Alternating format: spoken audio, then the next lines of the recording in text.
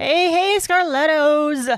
We are back for part 2 of Dennis Rader, the BTK Killer.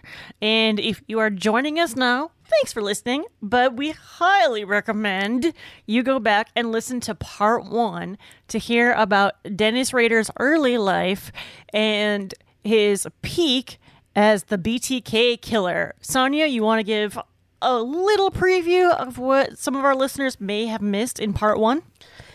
Well, we talked about all of the murders, essentially, that happened prior to murder number 9, which is Vicky Wedgerly.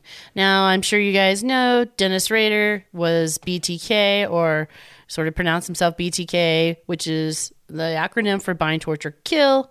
He killed 10 people between 1974 and 1991. So current day, where we left off, we were talking about Vicky Lynn Wedgerly. And this was a murder that occurred on September 16th, 1986. And Vicky Wedgerly was 28 years old. Not only was she 28, like many of his victims, tragically, she was also a mother of 2. And it was, I think, her beauty and her attention to her kids that first caught Dennis's eye as he began to stalk her like he did most of his victims before attacking. Almost like I kept imagining in my head, and it's a terrible imagination, but like a viper stalking its victim before it lashes out and attacks. So he, as his MO has shown us so far, on September 16th, he posed as a telephone repairman like we have seen many times before. That was a very popular thing for the Boston Strangler to do. Go check out that episode. And he cut the telephone wires like he had done many, many times. You want to take it from here on this tragic events leading up to Vicky Wedgerly's death? Well, let's talk a little bit about his trolling, as he called it, and then the stalking that ensued when he planned on his, essentially what he called his project. His projects, yes. And Vicky Wedgerly in particularly, he referred to her as the PJ Project. Apparently, as you said, Vicky really caught Dennis Rader's eye. It said that he would walk by her house during the day to listen to her play the piano. In a weird way, that's kind of sweet. It's creepy. It's disturbing, but it's kind of sweet. I would not be playing the piano in the day anymore. I mean, think about just sort of step out of that for a second. Blech.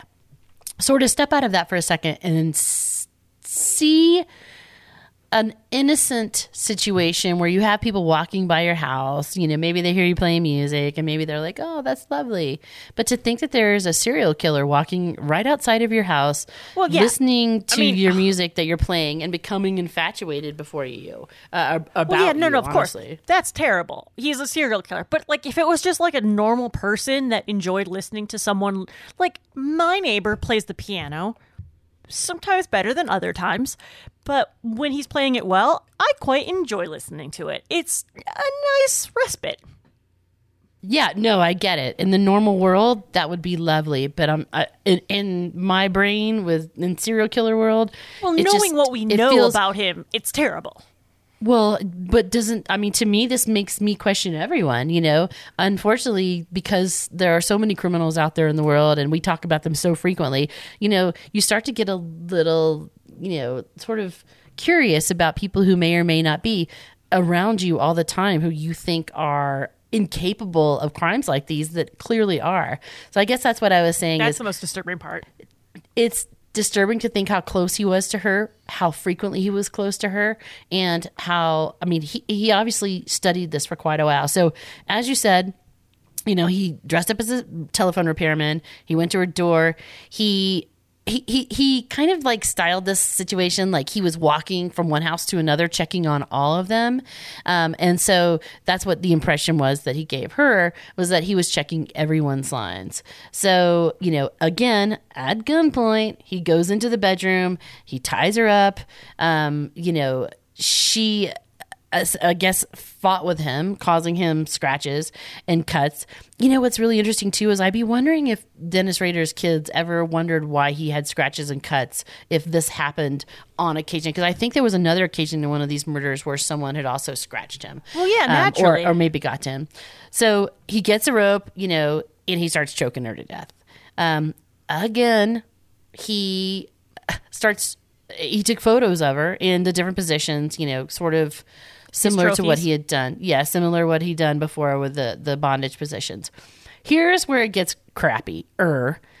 This woman has a husband, and she's got a toddler in the other room. The toddler's 2.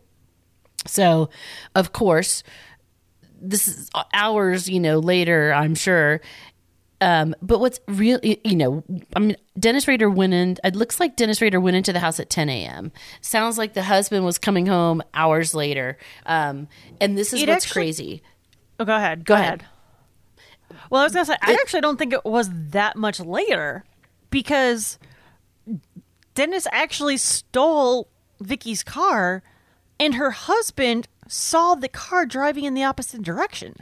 Exactly, but that all depends upon when time Bill Wedgerly, essentially the husband, was driving home. So there was time between when she was there alone with the toddler. Right. It sounded like some time had passed, because he walks into the house and he's like, you know, obviously depending upon where she was, how long was she gone, and then how long had this toddler been alone. So it was like, what the heck? And it sounds like he took a little time to figure out where the toddler was as well. So pretty terrifying. What's really sad about the situation is, as you said, you know, he sees Dennis Rader, who apparently looks like every other white dude, drive by, and I think that he sees Dennis driving his wife's car. Yeah, that's what I mean. He saw Dennis driving his wife's car going in the opposite direction. But don't you think that's kind of weird, though, that you know, like, wouldn't you be, I mean, who's that guy, you know? Well, if you don't see the person driving, you might just be like, oh, my wife's going out to get groceries. But then you get home and you see the toddler and the wife's gone, then you know something's up. But he said he saw Dennis sitting in the seat and driving. He said he saw it. He knew it wasn't his wife. Did he say he saw him? Oh, that's... Yes. Oh, I didn't realize that part. That's terrible. He saw a tall man in that seat. And by the way, I'm going to correct myself, because he says a tall man, and I guess Dennis, I don't know. I don't remember how tall Dennis Rader was. No, he wasn't. Well, I think the guy... Sorry, go ahead. Well, he calls him a tall man, but he couldn't have been that tall, because I always heard that he was between like 5'8" and 5. Maybe he was described between 5'8" and 5'10". I think that I thought I heard at one point someone described him as being 6 foot, but I mean, sure, if you see him from a distance or something, you don't notice. 5'10", 6 foot, not a big difference.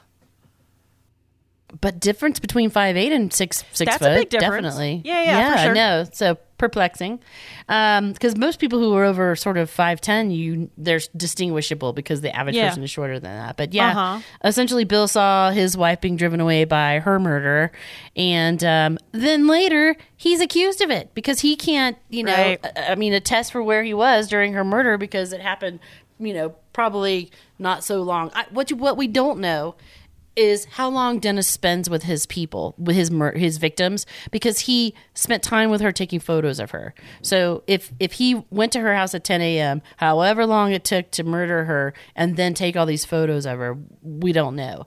But what was crazy about this situation is, I feel like that this is the murder where Dennis starts getting sloppy.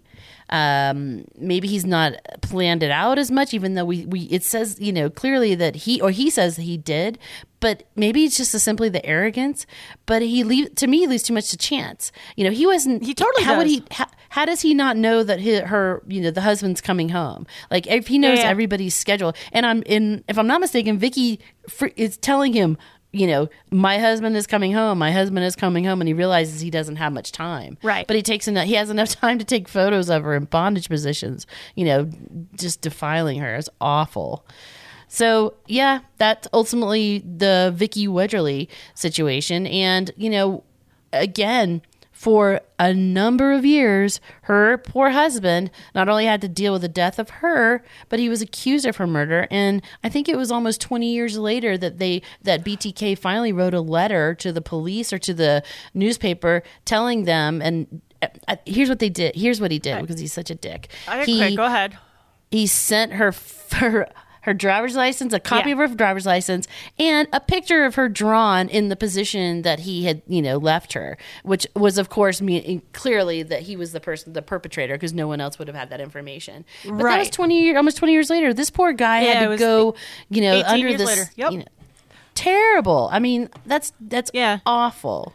A side note for that. But yeah, that was Vicky Wedgerly. She was 28 when she died, and she was another victim that was strangled. So now we've got BTK back on the prowl. He's out there. He's previous murder, April 27th, 1985, Maureen Hedge, and now almost probably a year later, a little more than a year later. I think it's isn't it 6 months or so later? It's not that long, I didn't think. It's April 27th was for 85 was Maureen Hedge, and he didn't kill again until September 16th. Oh, you're right. You're right. So it was a year and a half. You're right. I was thinking that Maureen was later in the year. Yep, you're right. Yep. Yeah. So that's our number 9 victim, Vicky Wedgerly. And Vicky is going to be a key watershed victim for BTK, because at this point, previous to this, I should say, there was no collection of DNA. No one knew what it was for any of his previous victims. In 1986, it started to come out, and he certainly left DNA. It could not be traced to him or anyone else.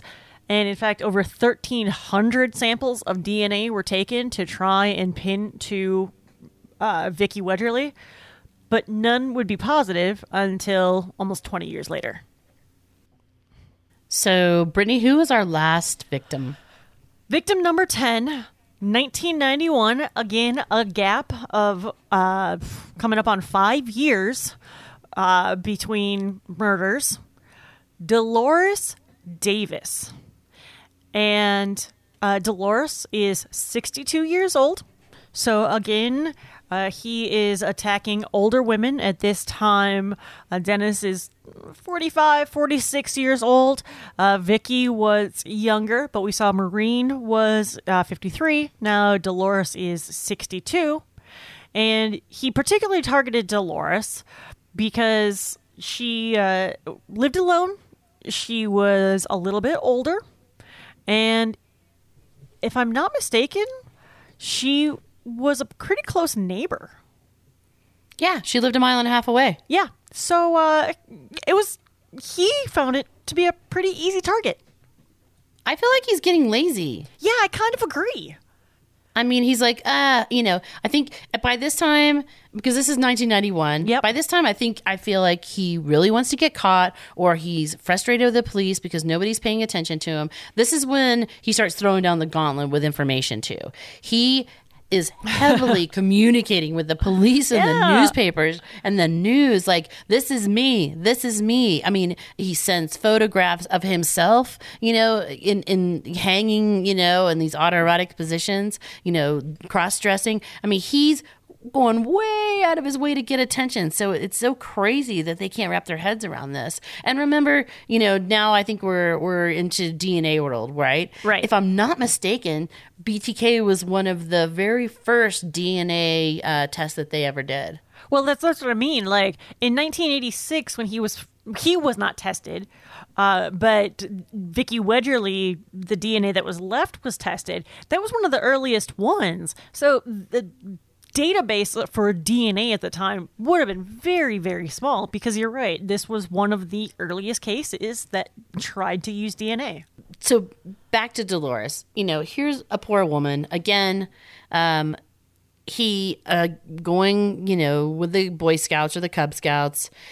He slipped away again. He drove his cart. Yeah, he drove his car to his parents' house to change out of his, uniform and his hit clothes. I mean, this guy, he's such a douchebag. He's really playing this part like he's so freaking cool. He's not cool. He's not cool at all. And I think that he thought he was. No, he's not cool at all. He's like, but he's also not evolving anymore. It's just the same routine. Like you said, he's getting lazy. He doesn't have to evolve. He just is like, I'm just going to do that. Well, he's proven over and over again that they're not going to catch him, I mean, my God. Yeah, I know. He went in with Dolores, same situation. He needed money, blah, blah, blah. He tied her up in the bedroom and then he strangled her. This poor 62-year-old woman living by herself. He takes the car, the body and puts it in the trunk. It's so crazy. It sounds to me like he drives the body, drops it off somewhere, goes back to her house and wipes it all down, and then goes to the church. Yeah, but then I think he loses his gun, so he has to go back there and research for his gun. And then he goes... Oh, I don't remember that part. That part's freaking nuts. He's like, oh shit, and he drops his gun, and then he goes back. So he goes back. He goes back to the church, and then he went back to where the body was. He put it back in the trunk, and he went and dropped it off under a bridge. Like, oh my God, how many times this guy's moving these bodies, and nobody seems to notice. Well, he's leaving evidence everywhere. It's crazy. Too. I mean, and I don't recall if he left any DNA evidence with Dolores, but. I think by this time he was like scattered and freaking out and, Yeah. Oh, and here's what's interesting. Rader then, I'm reading this directly from Wikipedia. Rader then went somewhere to change back into his scout uniform and returned back to camp. The following evening, he went back to where he left the body and took photographs of it. So he goes back to where he drops it off under the bridge and takes pictures of it. Like, are you kidding me? Like, there's some dude standing there taking pictures of a dead body and nobody notices? What is happening here? And nobody notices. I don't believe it. I just think it's so crazy. So this is the end of BTK. Now, remember, everybody, right around this time, this is where BTK is escalating with all of his paperwork, his drawings, all this nonsense. I'm unaware of any specific incident that caused him to sort of reinvigorate. Something happened between 1986 and 1981 or 91 that, caused him to sort of stop. Who knows? But at the end of the day, I think what we know to be true about how Dennis Rader / BTK was caught was that he had been communicating with an investigator at the police department. And, he apparently thought he developed a lovely relationship with this guy and Ken, one of the detectives, and he asked Ken if he could send him a floppy disk of some photos and things that he wanted to send him if he would trace it. And the police said no. The police say no. Of course, good for them for lying. And then they get this floppy disk, and it's fairly easy to see exactly who authored this file. And I guess BTK wasn't aware of, how IT forensics work, but he clearly didn't protect himself in that way. Okay, so let's back up a little bit though and talk about the events that led up to this. So from 91 to 2004, BTK, Dennis Rader, laid dormant. He didn't commit any other crimes per se. He at least was not tied to any other confirmed victims. But coming up on the 30th anniversary of when the first murders happened, the Otero murders happened, an article was published from a biography about the BTK killer. And Dennis read this article in the newspaper and said, wait. This isn't accurate. He's not telling it right. And he's trying to take credit for my own story. If anyone's going to get credit for telling my story, I'm going to tell my story.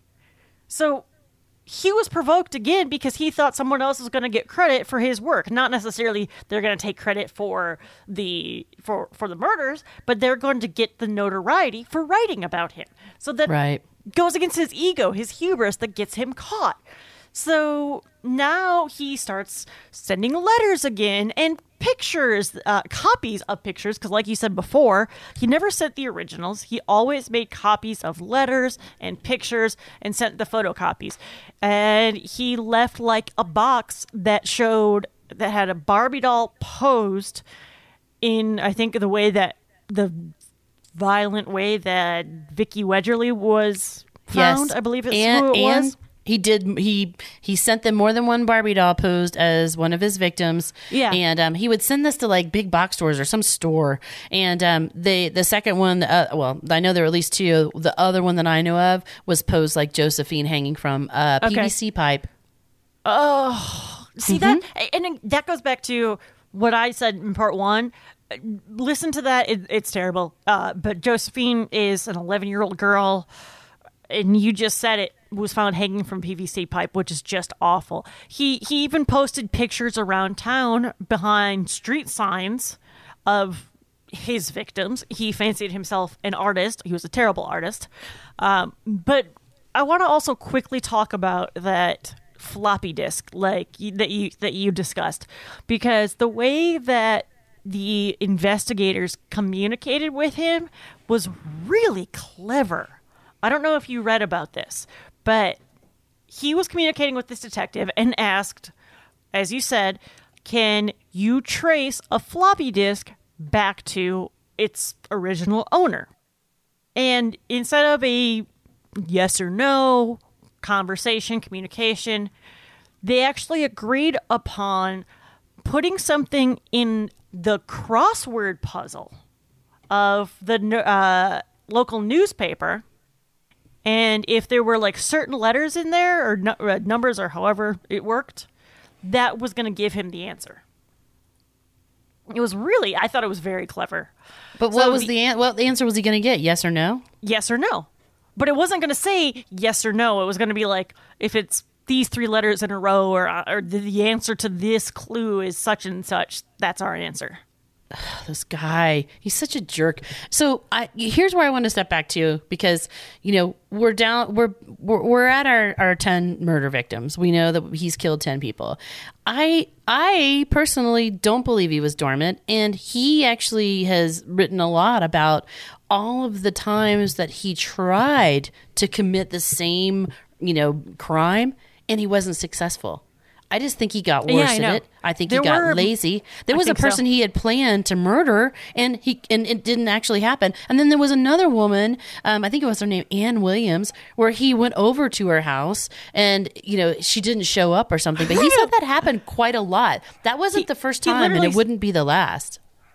He said he got bored waiting, so decided not to go through with it. Like, come on. Are you wow. I mean, so you're right. When I say supposedly went dormant, we don't know for sure.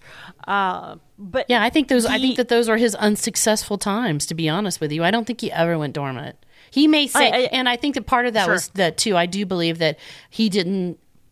Well, but here's what a lot of people say, oh, well, he didn't, sort of confess to other murders. Were there other murders happening? Like, how could they not tie him to them? If it was the same situation and there was likely DNA, why couldn't they be tied? Like, how are people unaware of other murders happening around them? No, totally. So the floppy disk, they were able to track the metadata from Microsoft Word, which is really easy to check if anyone knows how to, basic things about Microsoft Word. And so they didn't find that it was him specifically, but they found that it was a guy named Dennis, and that the Microsoft Word was registered to the church that Dennis Rader attended. So now they narrowed it down to anyone named Dennis at this particular church. And keep in mind, they had his DNA from 1986, but they didn't have any current DNA to match it with. So they got really clever. The detectives knew his daughter attended Kansas State University, so went to the campus University Health Center and collected DNA, which I think is really crazy, from a pap smear that she had. Now, I have to say, when I heard this, I thought, what about HIPAA laws?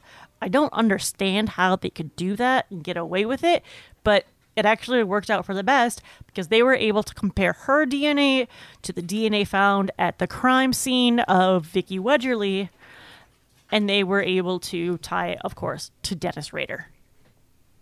Yeah, and what's interesting is I watched some video on YouTube. I can't remember the name of it. Sorry, guys, but she's interviewed and she describes the situation herself. She says that exact thing, that they got the DNA from, what she said was what did they say?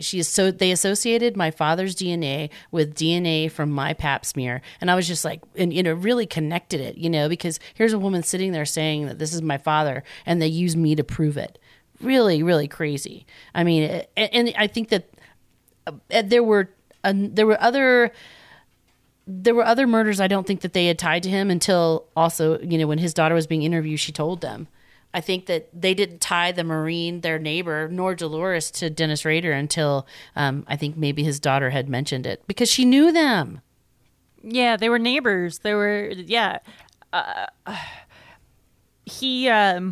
after they confirmed the DNA, it was academic from there.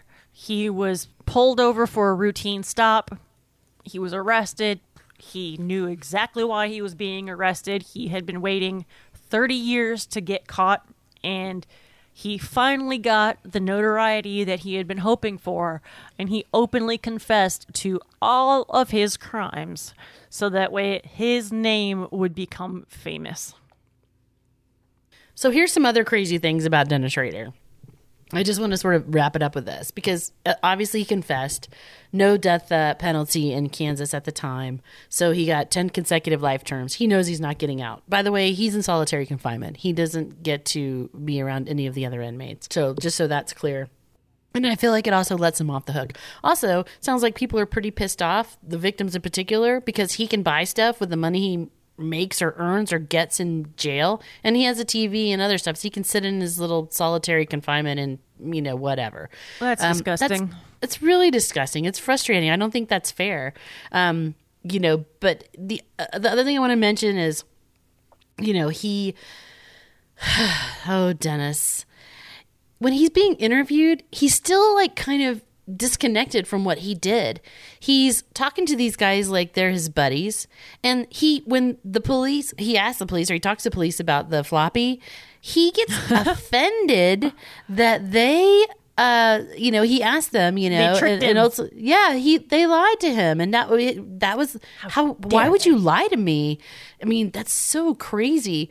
But other things that he said during the interview that I thought was really weird was that he asked how long that he was going to be there, because he had other things to do, and he's like, "Am I going to be here for a while?" I'm like, "Yeah, you'll probably be here for a while, Dennis."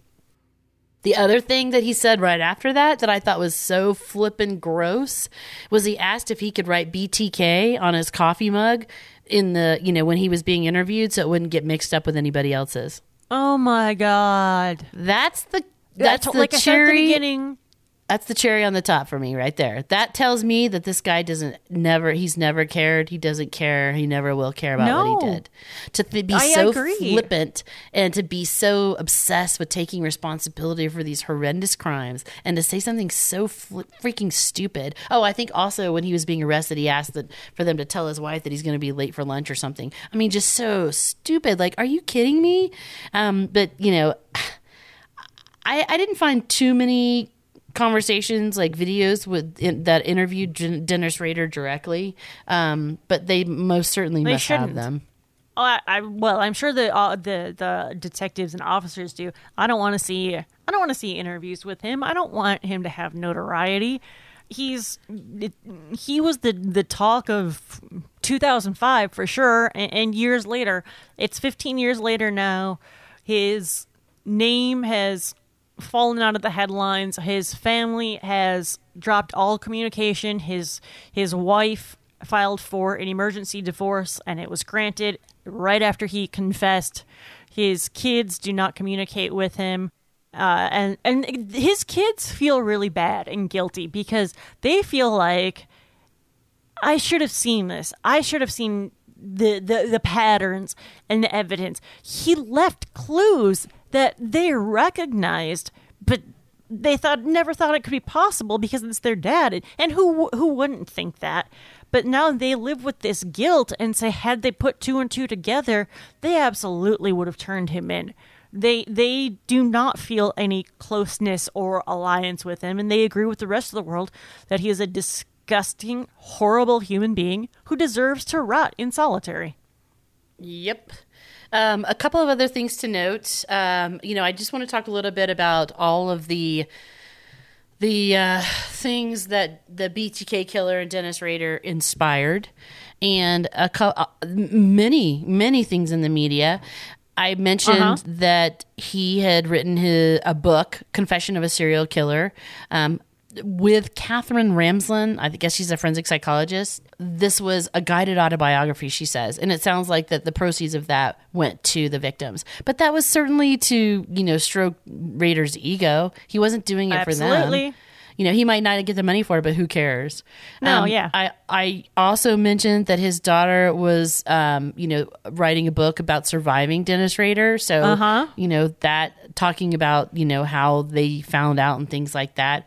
I'm on the fence about that. I don't know. I would kind of just let it go, in my opinion. I don't know how, you know what I mean? Like, yeah, totally. I don't want to seem opportunistic in a moment like that, right? Because his kids definitely see themselves as victim number 11. They totally do. That they've said that, I know. Yeah, and I agree with that. The other things that you'll see in the media that were inspired by BTK was, I guess, a novella written by Stephen King called A Good Marriage, and then a film. I did not see the film, but I love Stephen King. I almost watched it last night. It's on Amazon Prime, but I didn't have time. I'm going to watch it. Yeah, it sounds well. I don't know. Sometimes Stephen King movies aren't so good. It doesn't have very good reviews. I'm just saying. That's why I decided not to watch it. I'm not sure. Well, so sidebar, what Stephen King movie would you say would be a good movie? I mean, there's only one I could think of, maybe two. The Shining. It would be The Shining. Salem's Lot was that was I haven't terrifying. seen Salem's Lot. I think I liked Pet Sematary, but it was kind of cheesy. I really like the remake of It. I haven't seen part 2, but part 1 or chapter 1, I think it's called, was surprised the heck out of me how good I thought that was. Yeah, it's good. It's just not like, to me, the book and the movies are completely different. It's crazy. But I love Stephen King. He's one of my favorite writers. I started reading him when I was 10. The other things that have inspired by Rader are, which I did not know, was that Thomas Harris, who wrote Red Dragon and then, of course, Silence of the Lambs, right? He said that he based Francis Dolarhyde's character on him in Red Dragon. Oh. Which I was like, I guess. I did not even really associate that. Now I kind of want to... Then there was the Hunt for... rewatch that. Yeah, no, totally. Hunt for the BTK Killer, which is what I watched. And I got a lot of my information from. It was really interesting. I also listened to Generation Y and their podcast episode about Dennis Rader, and it was interesting as well as serial killers. Yeah, I listened to serial killers. That was really good. It was. I liked their take on stuff. Yeah, for sure. And then last but not least, I would like to remind all of us that the BTK Killer was featured in Mindhunter, seasons 1 and 2, which I'm hopeful that they'll be coming back. But I would love to see their portrayal of Dennis Rader, completed, and to see his, his crimes come to fruition. So that's a lot out there. I mean, like I said, I hate this guy. I can't think of any other way, like a slow, painful death. Somebody who really knows what they're doing. Like, I would say Dexter's perfect for this guy. Like, let somebody kill him who would keep him alive and let him be in pain. Like, tear him apart limb from limb, throw him in an ant bed, whatever. I mean, I don't know. There's not enough to he just did such terrible things, and he just appears to not give a shit about it. He doesn't care about anybody else. He doesn't care about his own family. It's just so crazy. And to see pictures of him and his family, I really feel for them. And of course, certainly we feel for the victims too, because the things that they've gone through. As the guy who survived, holy crap! I mean, that's just. And then the guy who had to watch his mom be murdered. I mean, it was a path of devastation, and we're glad that it's over. But I have to say, I'm sad that it took them so long to figure it out. And that's the part that is really tragic, because they had their opportunities we've seen this before. We've read about other cases. We've watched other examples. It's just really sad because he wanted to be caught because he wanted that fame and notoriety, and he was begging for it. And it wasn't until he kind of was like, screw it, I'm done. He practically just gave himself up. Kind of, yeah. I want to go back for a minute and talk a little bit about all the jobs that he had, because to me, I'm like, the trail of, the jobs really sort of spoke to me. He worked, like you said, he was in the Air Force. Apparently, he was a butcher at one point in some market.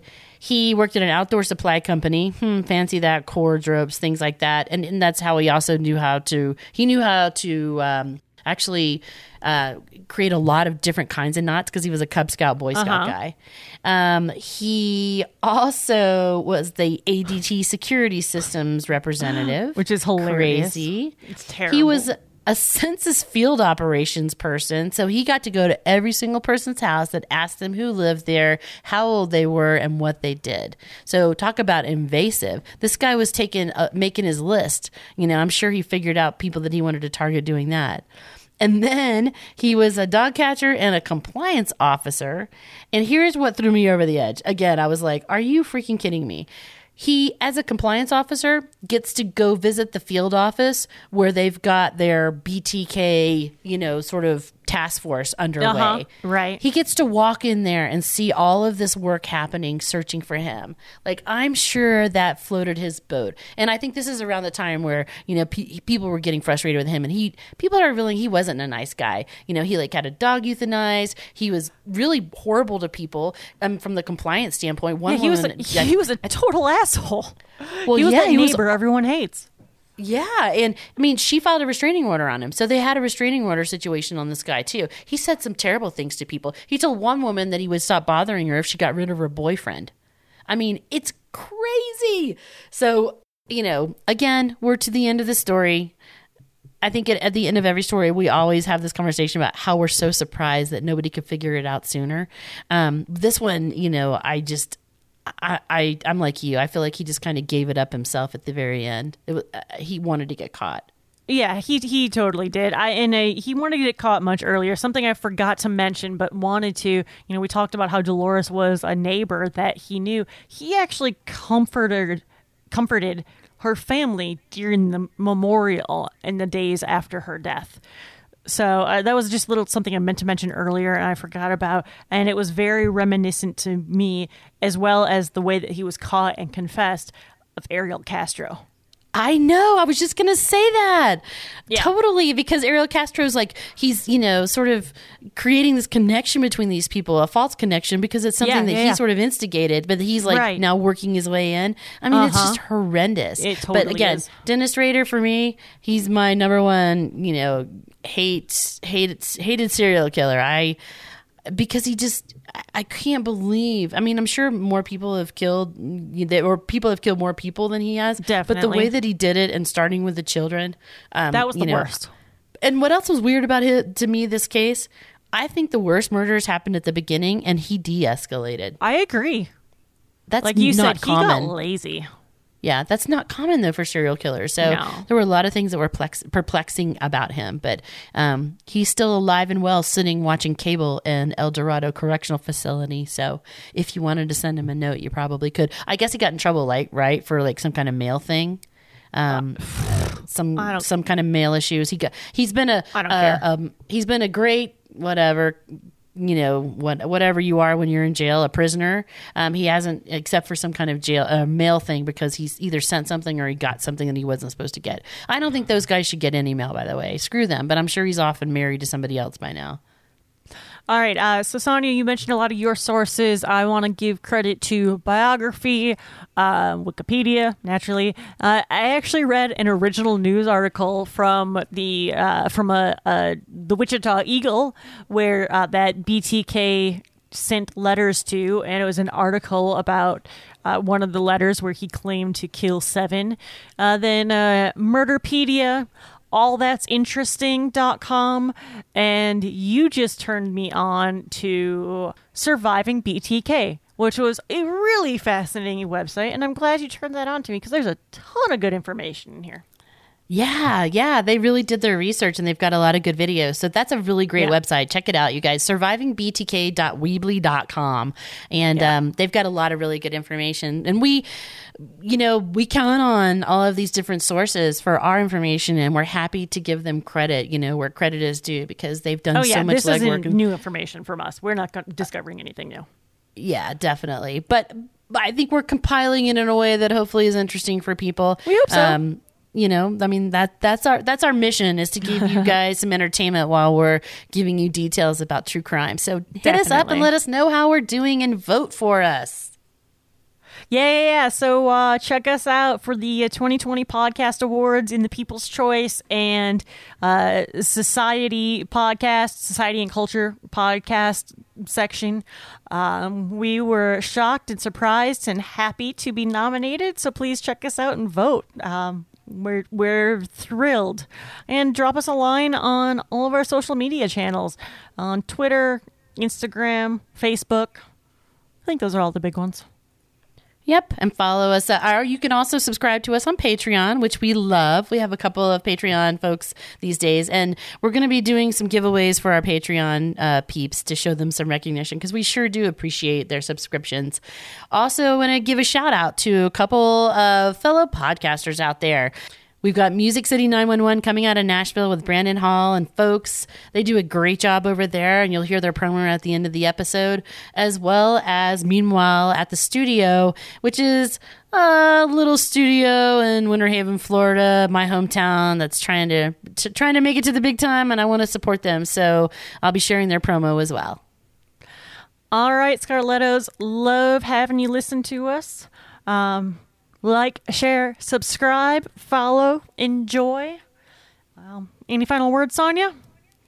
Nope. Hit us up. Let us know how we're doing. Let us know if you have any suggestions for episodes. We're all ears. Stick around for a few promos after the show. We are the Ladies of Scarlet. Keep killing it.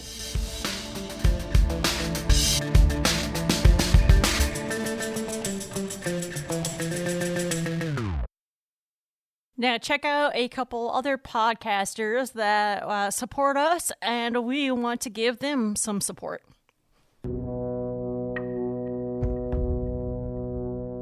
Hey, fellow Scarlet True Crime listeners. I'm Cece, the host of a new true crime podcast, Sooner State True Crime.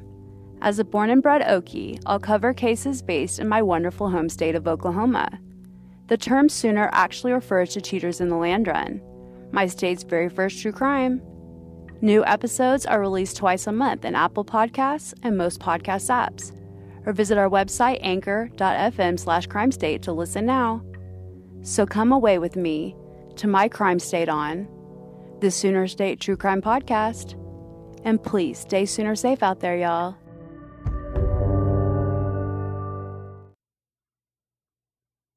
Hi, everyone. I'm Ariel Cooksey, host of Malice. When violent acts occur, we tend to think the predators are monsters. Surely no human could do such things. But if we're honest, only humans commit malicious crime. And if you're like me, you want to know why. To find out, join me at Malice, wherever you listen to podcasts. Bye. Hey, y'all. I'm Brandon Hall. I'm one of the hosts of Music City 911, a podcast about the good, the bad, and the dark side of 911 dispatching. Me and my co-hosts are 911 dispatchers with over 60 years of experience. Join us as we play 911 calls and discuss them. Oh, did I mention that we get dark? 911, what's your emergency? I just shot everybody right now. You just shot everybody? How many people did you shoot? 3. Oh, shot fire! Officer down! Shot fire! There's gunshots. 453, I have a party shot here. I need rescue hot. We got multiple casualties. This is a mass casualty situation here. My brother's attacking my family. They shot my husband, and they shot my daughter, and they shot me. Stop it! Who's in the air with her? Stop it! Yes. You can find us on Facebook, Twitter, and Instagram at Music City 911, and we're downloadable on every podcast platform. We want to give a shout out to the Pod All the Time podcast network that we, Scarlet TCP, are proud members of. Other members of the Pod All the Time podcast network are Creative Intuitive, Another Digital Citizen, History of a Haunting, Round and Round the Podcast, Real AKA Truth Podcast, Ruck Up Podcast, Random Unnamed Podcast, Suburban Folk, 3 Ps in a Podcast, Raw Sex Podcast, I Think We're Doing It Podcast. So if you like what you're hearing from Scarlet TCP, check out these other shows, the members of the Pod All the Time podcast network.